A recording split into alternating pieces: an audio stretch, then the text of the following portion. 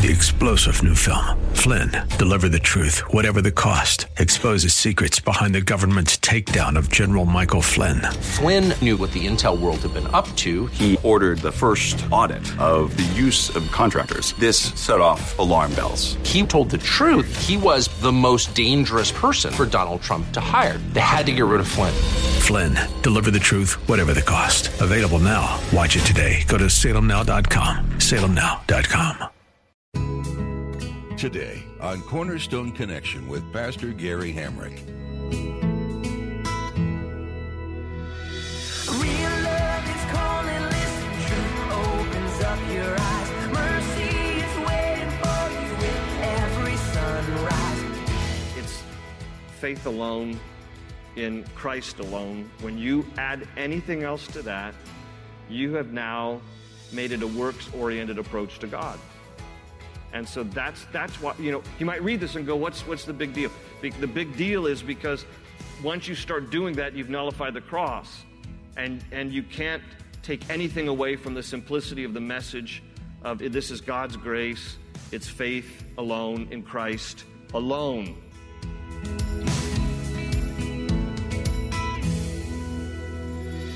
This is Cornerstone Connection, the radio ministry of Pastor Gary Hamrick of Cornerstone Chapel in Leesburg, Virginia.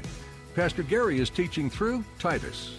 While it may seem as though the false teaching of salvation by works was exclusive to the early church, it still rears its ugly head from time to time. In some cases, we as believers could even fall into the trap of self-condemnation simply because of our own failures and shortcomings.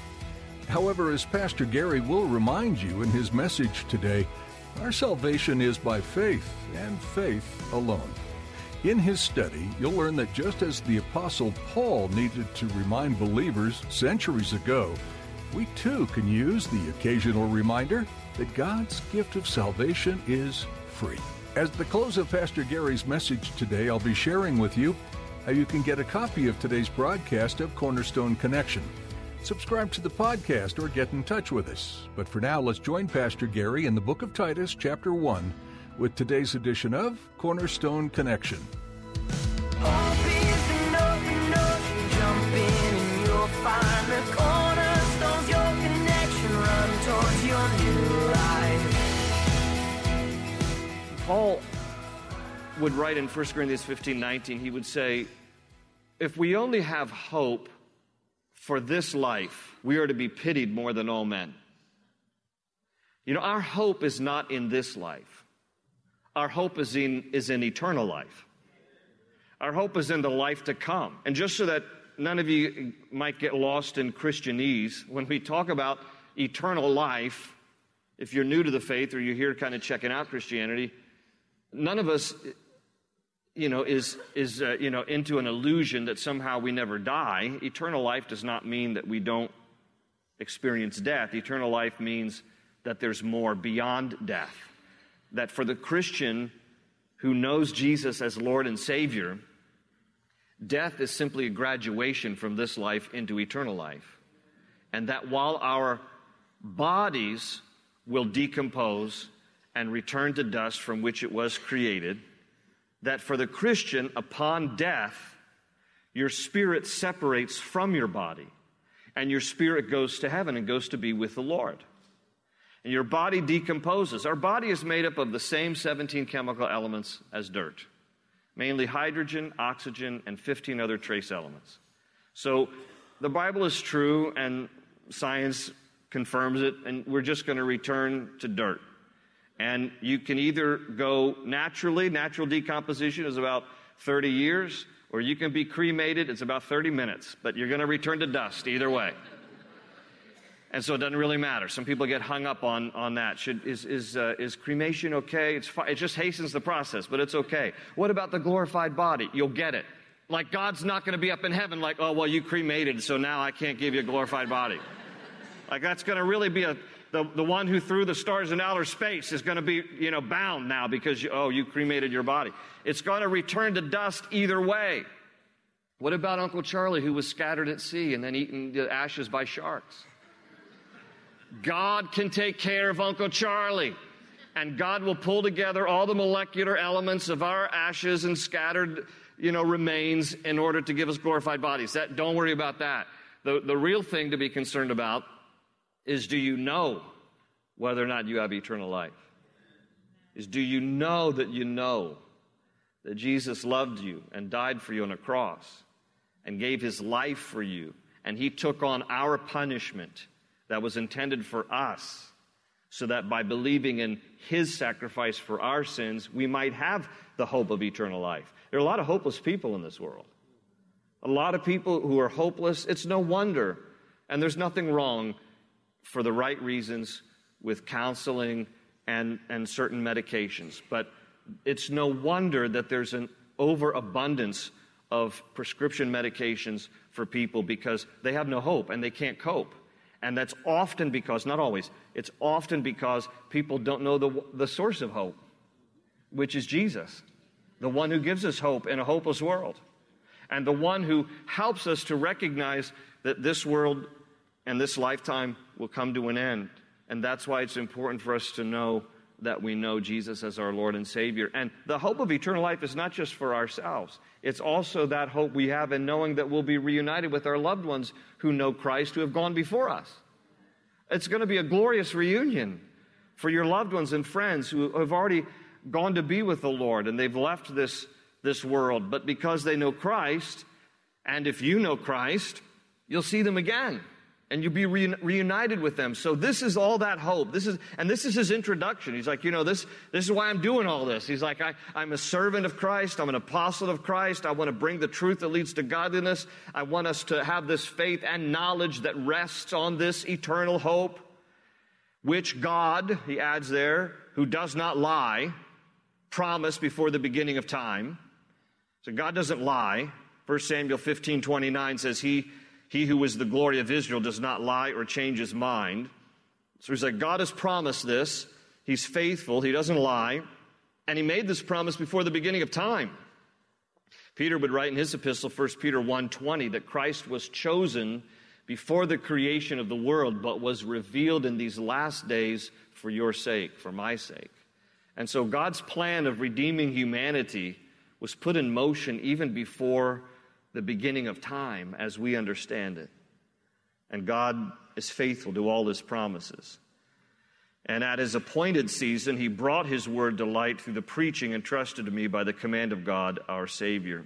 He writes here in verse 4, now we hear who's the recipient, to Titus, my true son in our common faith. Again, my spiritual son in our common faith. Grace and peace from God the Father and Christ Jesus, our Savior. Some of your translations say grace, mercy, and peace, but not all of the original manuscripts had mercy, so I think NIV, I think ESV just has grace and peace. Some of your translations say grace, mercy, and peace. And he says in verse 5, the reason I left you, Titus, in Crete, was that you might straighten out what was left unfinished. Now, the word straighten out, again, New Testament written in Greek, it is a Greek word, epidiortho, and we get two words from that, epi meaning upon or over, and orthos meaning to straighten. We get our English word orthopedic. An orthopedic doctor is one who straightens bones. And basically, that's the directive here from Paul to Titus. You need to straighten it like a good orthopedic surgeon. You need to straighten out what's crooked, what's bent, what's messed up in the churches there in Crete. This is his directive to Titus. He says, I've left you in order that you might straighten out what was left unfinished. And he adds there in verse 5, and appoint elders in every town as I directed you. He says, I gave you this instruction. I want you to follow through, and I want you to appoint. Now, King James uses the word ordain, but the word appoint is a better translation. In fact, wherever King James uses the word ordained, it's only 3 times out of 23 other times that this word is translated appoint, appoint, appoint. It is katastemi in the Greek, from 2 words, kata and histemi, and it means to stand up. And so what he's saying is you need to appoint, you need to stand up, you need to align, you need to designate elders in every town. Now, that doesn't mean every town, like every town in Crete needs an elder. It means every town, the implication is every town where there's a church, it needs to have leadership. And so, Titus, you need to appoint. Now, that's a key word in the Scriptures because it is contrary to our common Western way of dealing with things. We typically, in our Western mindset, we vote on leaders. But not in the Bible. You never see elders voted on. Elders are never selected out of popularity. They are never self-appointed. They are always appointed by someone else with authority, in this case, Titus. And it's an important distinctive. I know some of you may have come out of churches. I came out of churches where elders were voted on by the congregation. That just simply is not being consistent with the way we see it in Scripture. Because what often happens is when we vote for people, it becomes much more of a popularity contest. I can tell you, when I was younger and old enough to be a part of a membership of a church and then could vote, I voted for elders who were presented. I had no clue what their life was like. I had no way of knowing whether they were qualified out of 1 Timothy chapter 3 or Titus chapter 1. And nevertheless, it became kind of a popularity thing because it appeals to our Western mindset of voting for people. But that's not the way it is to be done in the church. It's not how we do it here. And the directive is appoint. And the reason why they were to be appointed is because there's a strict list of qualifications. In fact, when you look at the qualifications listed in 1 Timothy chapter 3, which we've already gone over a few months ago when we were in 1 Timothy 3, there are 15 qualifications in chapter 3 of 1 Timothy. There are another 12 qualifications here in chapter 1 of Titus that are not repeated in 1 Timothy chapter 3. All told, 27 qualifications. So this is not like who can we find to collect change at a toll booth? All right, no disrespect to people who collect change at a toll booth, but the qualifications aren't 27. And the reason why you don't vote for these elders is because this is a tall order. This is hard. This is a list. Now, it's not to suggest that you need perfect people. There are no perfect people.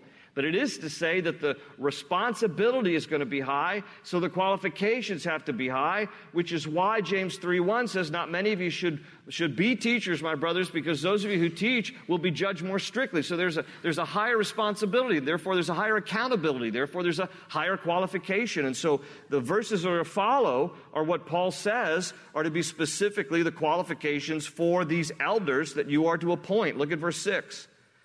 An elder must be blameless, and I'm only going to highlight the words that are not repeated in 1 Timothy chapter 3 for the sake of redundancy, but I'll point out. So blameless is one that is unique to Titus chapter 1. Again, it doesn't mean perfect, but it means living a life with a good reputation. The husband of but one wife, we talked about that in 1 Timothy 3, it means a one-woman man. A man whose children believe. Now, this is different. In 1 Timothy, he said, an elder has to be one who can manage his own family well. But here, Paul says to Titus, he ratchets it up a notch, and he says, and your kids have to be believers. If you're going to be an elder, a pastor, a leader in a church, your kids should show the fruit of your ministry as legitimate and credible, that they should come to faith too, and they should be living a faith that loves Jesus as well. See that your children believe and are not open to the charge of being wild and disobedient. That can be a potential disqualification. Now, it isn't to say that, sometimes kids go off the rails for short little seasons, and it isn't to say the moment some kid is rebellious that some pastor or elder is disqualified. But a long period of time could be a reason for disqualification because, you see, it's a statement. It's the idea that if a pastor can't manage his own family well, then how can he manage God's family well? And so there's a correlation there. And he adds in verse 7, since an overseer is entrusted with God's work, he must be blameless, not overbearing. So that's another qualification that Titus mentions, which ESV says not arrogant. Basically, that's self-explanatory, right? Not quick-tempered. That's another new one here that that Paul mentions to Titus. Not quick-tempered, not a hothead. A pastor can't be a hothead, has to be slow to become angry. Not given to drunkenness, Timothy mentioned that. We'll not go over that again. Not violent, Timothy mentioned that one. Paul mentioned it in Timothy's letter. Not pursuing dishonest gain, that's a new one here. Not guilty, basically, of the inappropriate use of money.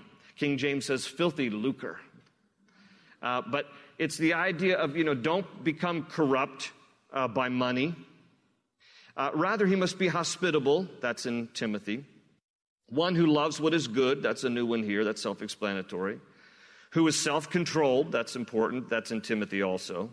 Upright, holy, and disciplined. Those three are new to this letter. Upright, holy, and disciplined. In verse 9, he must hold firmly the trustworthy message. That's new. Meaning he needs to believe and live the Bible as God's inspired word, as it has been taught, so that he can encourage others by sound doctrine and refute those who oppose it. So those are two more. So it's like you got to live by the Bible, you got to believe the Bible, live the Bible, and because if you don't, what business do you have encouraging others by sound doctrine if you don't know it and live it yourself? And how in the world can you refute those who oppose sound doctrine if you don't know it and live it yourself? So in there, I know we went through that list pretty quickly, but there's 12 in addition to the 15 of 1 Timothy for a total of 27. So again, it's intended to be, this is a tall order because there's responsibility and accountability that goes with this. Well, verse 10 says, "For there are many rebellious people, mere talkers and deceivers, especially those of the circumcision group." Okay, now, so here's where Paul is going to address the problem of what the New Testament commonly refers to as the Judaizers. These are Jews who believe in Jesus, but they also believe that all the Jewish rituals and feasts have to be celebrated too for you to be a legitimate Christian. And so Paul's going to come along, he's going to dismantle their argument here. He says, listen, these are talkers and deceivers. These people who put the burden of all the rituals on top of believing in Jesus. Whenever you add anything to the simple message of it's God's grace, the exercise of our faith in response to what Jesus did on the cross, that's it. I mean, it's faith alone in Christ alone. When you add anything else to that, you have now made it a works-oriented approach to God. And so that's why, you might read this and go, what's the big deal? The big deal is because once you start doing that, you've nullified the cross. And you can't take anything away from the simplicity of the message of this is God's grace, it's faith alone in Christ alone. And so he's challenging them and rebuking them. Verse 11, they must be silenced because they are ruining whole households by teaching things they ought not to teach, and that for the sake of dishonest gain. Now, again, is that a reference to the dishonest gain earlier that elders there in verse 8 were told not to be people pursuing dishonest gain? It could either be that they're doing something here and in the process they're trying to make financial reward, or it could simply be the dishonest gain that some in ministry want for the sake of their personal pride. There are people in ministry who love being in ministry just because they love the attention and they want the accolades and they want people to honor them and all of that. And so it could be that's the dishonest gain. It could be for personal reasons or it could be financial reasons, but there's some kind of false motive going on here. And he says in verse 12, even one of their own prophets, now this is not a legitimate prophet, but it's among those who are the Judaizers. He goes, even one of their own prophets has said, Cretans are always liars, evil brutes, lazy gluttons. And then Paul adds in verse 13, this testimony is true. Now, it would be uncharacteristic of Paul to just malign a whole group of people by saying, you know what, Cretans have this reputation of being liars, evil brutes, and lazy gluttons. And lazy gluttons. And then for him to say, and you know what, and all that's true. Oh, that's true. My encounter with all these Cretans, that's what I find them to be too. That's not what he's saying. I read one commentary in studying for this that said, Paul's not usually a bigot like he is here. I'm like, seriously? Seriously, he's not being a bigot here. What he's saying is that if these false teachers are propagating these false teachings, then they are simply fulfilling the reputation that Cretans have. That they themselves they're lying. They're not saying the truth. They're not speaking the truth. Now, maybe they don't intentionally know that they're lying, but they're so deceived as to what the truth is that they're misrepresenting the truth. And so all he's saying is, he goes, you know what? They're living up to the reputation of the Cretan people. There's this reputation. In fact, the Greeks actually coined a Greek word called kritizein. It's a word that means a liar and a cheat, and it's taken from the word Crete. So the Greeks actually, it was a worldwide known reputation. And they even coined a word for it. So Paul's basically saying, for these false teachers who are spreading false doctrines, they're just living up to the reputation that is known around the known world, that Cretans are called liars and evil brutes and lazy gluttons. He goes, that's why he says this testimony is true. That's not disparaging all the people of Crete. He's just saying these particular people he's rebuking. They're living up to this wrong reputation. Therefore, he says in the rest of verse 13, he says to Titus, therefore, rebuke them sharply, so that they will be sound in the faith and will pay no attention to Jewish myths or to the commands of those who reject the truth. Notice he's just always about truth here, truth. And he adds, he says, to the pure all things are pure, but to those who are corrupted and do not believe, nothing is pure.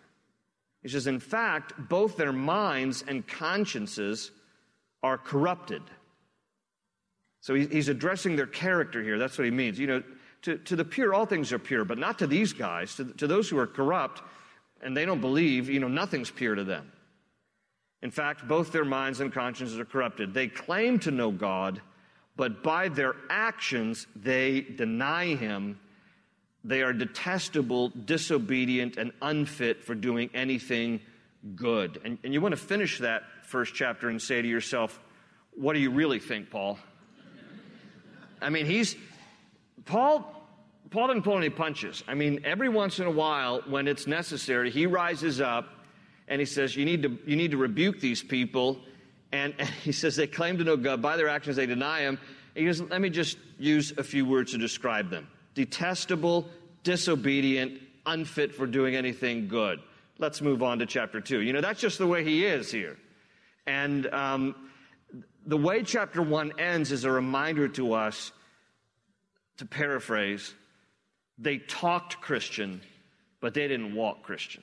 And this is where you read a verse like this, and you pull it from the first century to the 21st century, and you realize that the stuff that Paul's saying here is not antiquated stuff. This is a good reminder to any of us that our walk better match our talk.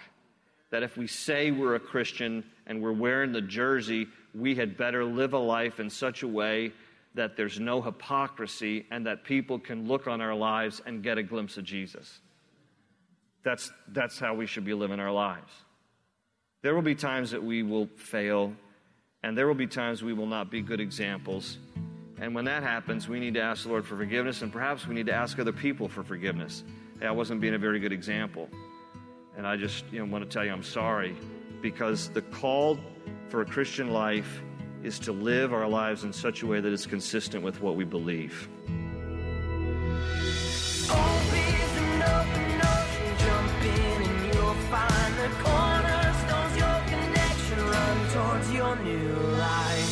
You've been listening to Cornerstone Connection with Pastor Gary Hamrick.